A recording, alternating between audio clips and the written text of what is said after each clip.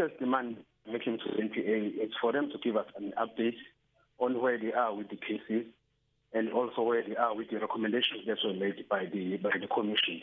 And also just to put pressure on them to act, because the victims of Marikana deserve justice. I heard earlier on when you were playing the recordings of the widows. It's very sad what is happening here. They can't get closure and they can't get justice. So we're just there in NPA to say the victims of Marikana deserve justice. You must act, you must do your job, you must hold whatever who's responsible to account. So the fact that you have to demand an update, what does that say? And more importantly, why hasn't there been regular updates on what is happening with the cases? That is the biggest challenge with our system. Because we didn't even have to go to the NPK to demand an update, but we had to do it because this is what we are exposed to when it comes to our justice. So I think maybe the lack of political will for NPA to push these cases, because when Advocate Jacob, the PC national head of national prosecution, when he came out, he made a statement and said, these things, they take time and you need evidence when you're going to court. So when you're in court, you need proper evidence. You refer to IP that it has been taken back to IP for further investigation. So if Department of National Prosecuting Authority can go to court with this serious matter, this is a very sensitive case.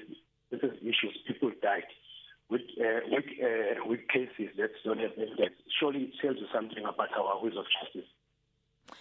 And, you talk about these cases. There's also, of course, the survivors who were charged with the murder of their colleagues. Those dockets also still outstanding.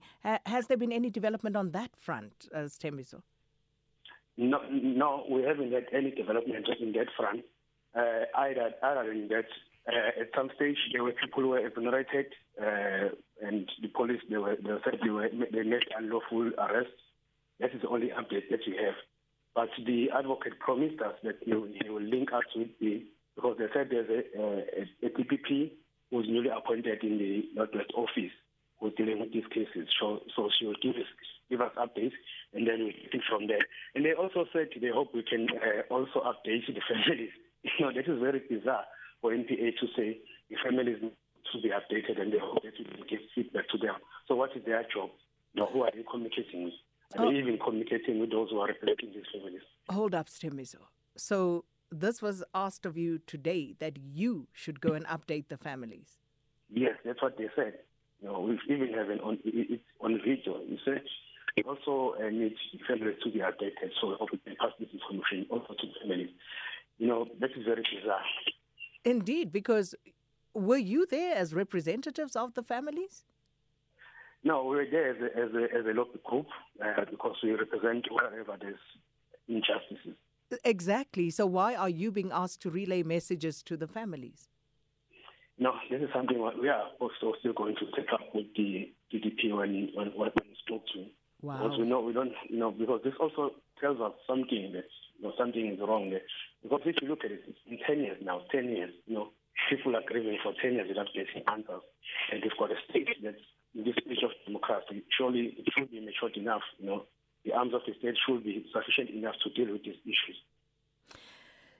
What about the question of the 150 million rand that was spent during the Farlam Commission? You've brought this question up, saying that you spend all of that money and then nothing of significance is implemented. I think it's something that's now becoming a norm in South Africa. They will call commissions, they'll spend a lot of money, but the recommendations are not implemented.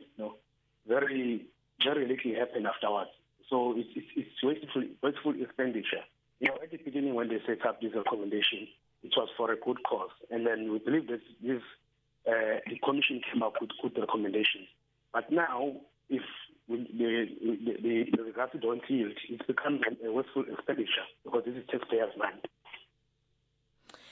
What would you like to see, Sthembiso? What would you like to see happen in terms of the improvement of the lives of the survivors and their families, and obviously just having justice meted out for all of them? The biggest victory because those victims, those people who died in Marikana are also heroes, you know. So we as South Africa, we as Right to Know as family, we are looking forward to see a victory. We are looking forward to see justice being served to the victims, you know. And also, we had, even though this is not current our area of work, but we have heard victims complaining about there are some demands that have been met. You know, there are some promises that were made by the government that have not been met. We're also going to follow this up with our partners.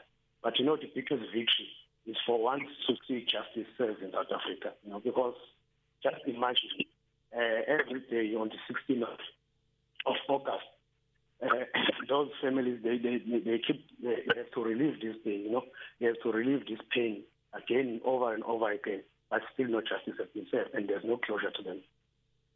And are there any timelines by which the NPA has promised to give you some feedback?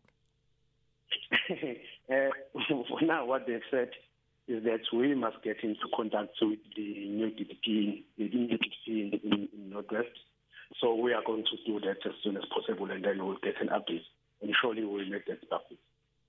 Sthembiso Koluse, thanks so much for your time. National Programs Coordinator at the Right to Know campaign, talking to us about their picket at the NPA offices, handing over a memorandum of demands.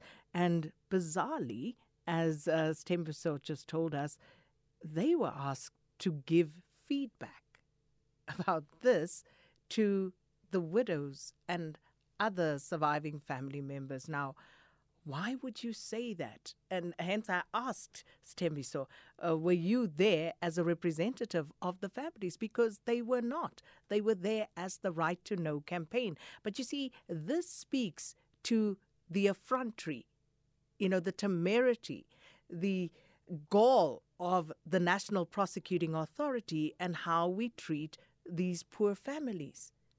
But this is where it's at. And, you know, we unfortunately are out of time, so we are going to have to leave it there. But it really makes for very, very grim reading and viewing. And the families continue to suffer.